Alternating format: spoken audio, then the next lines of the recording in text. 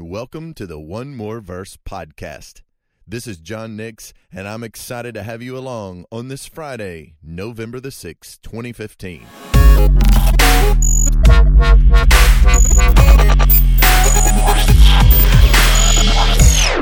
Today's reading was Judges chapter 2, verses 10 through 23. So come on, let's discuss what we read together. My, how the times change. What a dramatic shift from one generation to the next.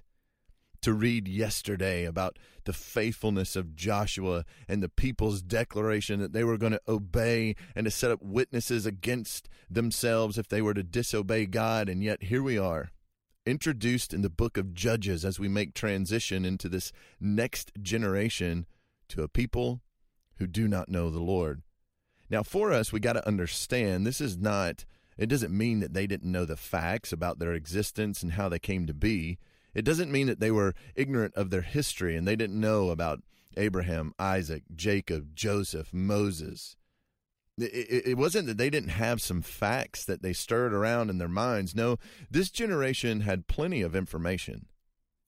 And I think that there's quite a bit of application for where we live today.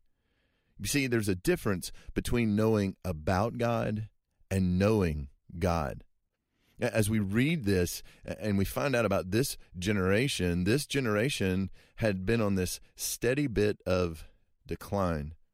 Oh, they knew all about God. They had been educated and they had gone to the various places and seen the monuments and the stones and all these places where they recounted, hey, this is what God has done, and this is how we got here. Isn't this great, all that God has done? But these people knew about God, but they didn't know God. It's important for us to understand that even demons have good theology. The book of James tells us that even the demons know these things and they tremble, but there is a tremendous difference between knowing about God and knowing God. And so this generation grew up with the goodness of the land, this promised land. They grew up with all the benefits of having conquest and coming into this land flowing with milk and honey. They enjoyed all kinds of privileges, but they went after other things. They decided that there would be other things that would make them happy, content, and satisfied, and so they abandoned the Lord their God and they went after other gods. Now, for us, it's easy for us to dismiss them and to think about the fact that, well, we're much more sophisticated. We are not a people who go and bow down to these fertility gods like the Baals and the Ashtaroth and all of these different things. But the truth is, we just have different idols that we bow down to. For some of us, it may be an idol of popularity or reputation. It may be an intellectual pursuit. It may be whatever that we think will make us happy, some sort of relationship or some sort of achievement on a field or a court or whatever it may be. And when we don't give our allegiance, when we're not faithful to the Lord, when we go and we serve these other things and we abandon God, it provokes his anger. And so it says that the anger of the Lord was kindled against Israel. And this word kindled it gives you this idea of this fire that begins to burn. And I can't imagine anything more frightening than the fire of the anger of the Lord. And so God has been patient with them. This is not something that they just messed up one time. This is an ongoing decline and a pattern of disobedience. And when his anger is kindled, he does things that previous generations would have thought unthinkable. He gives them over to these plunderers and he allows people just to rob them. God sells his people into their hand is the wording that the scripture gives us, to their surrounding enemies, and they weren't able to withstand their enemies. And when they would even march out against them in battle, the hand of the Lord was against them for harm. And God had warned them, and he had told them this, and they were glad to say, oh no, this is a declaration that we're going to follow you. But they didn't follow. And you see, this is the truth of the gospel and why it's such good news. You see, our salvation doesn't come from our ability to follow and our faithfulness and never wandering from the truth. No, the good news of the gospel is that Jesus rescues people who can't obey, who are unable to obey. But he puts a new heart in them, and he frees them not over from the penalty of sin, but also from its power.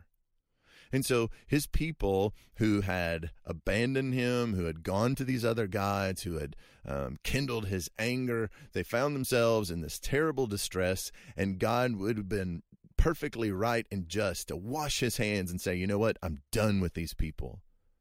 But instead, he would raise up judges. And these judges would come in and they would save them from the hand of people who had plundered them and placed them under suffering. And you would think that when God came and he rescued them, that the people would just go, great, this is wonderful. The Lord is king, and we're just going to follow him again. But instead, the Bible says that's not really the story. What happened is they would be delivered, and then they would forget again. And they would turn aside, and they would not obey the commandments of the Lord. You see, there's some important things that we need to be reminded of when it comes to obedience. The people had given themselves to partial obedience. The problem is that's disobedience. Delayed obedience is disobedience. We have this idea that because I understand what I should do, and we set that off as I'm going to do it either later or I'll do some of it now, that's not obedience. That's still disobedience. So whether it be the partial obedience of the people not driving everyone out, or whether it be their delayed obedience in not serving the Lord each and every day, whatever it was, the Lord gave them over. And the people would find themselves groaning and in affliction, and they would cry out to the Lord, and the Lord would be merciful. Aren't you thankful for the Lord's patience and mercy and his grace? And even though they transgressed the covenant over and over and over and over, the Lord was gracious to them, and he would save them. This is the beauty of the gospel. God is so gracious and kind to us. And I fear that we are so familiar with the stories of Scripture and our exposure to religion and church that sometimes we have a group of people who don't know the Lord. Oh, they know stories. They fill pews and they do works of social justice and they try to do all these wonderful things, but their hearts are far from the Lord.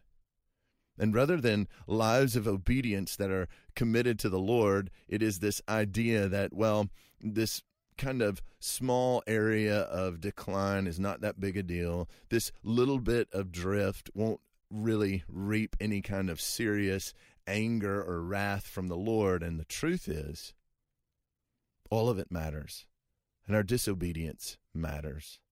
So as we read about this period of Judges, let us see that grace is on display. That Jesus Christ rescues hypocritical people who know about him but don't know him. That Jesus Christ is kind and patient and long-suffering. But let us see the seriousness of our disobedience. Let us acknowledge that the Bible says without holiness no one can see God. Let us not give ourselves to this place where we think, I'll just live however I choose and God will just give me grace and he's going to forgive me and my sin is not that big a thing and I'll just live for me.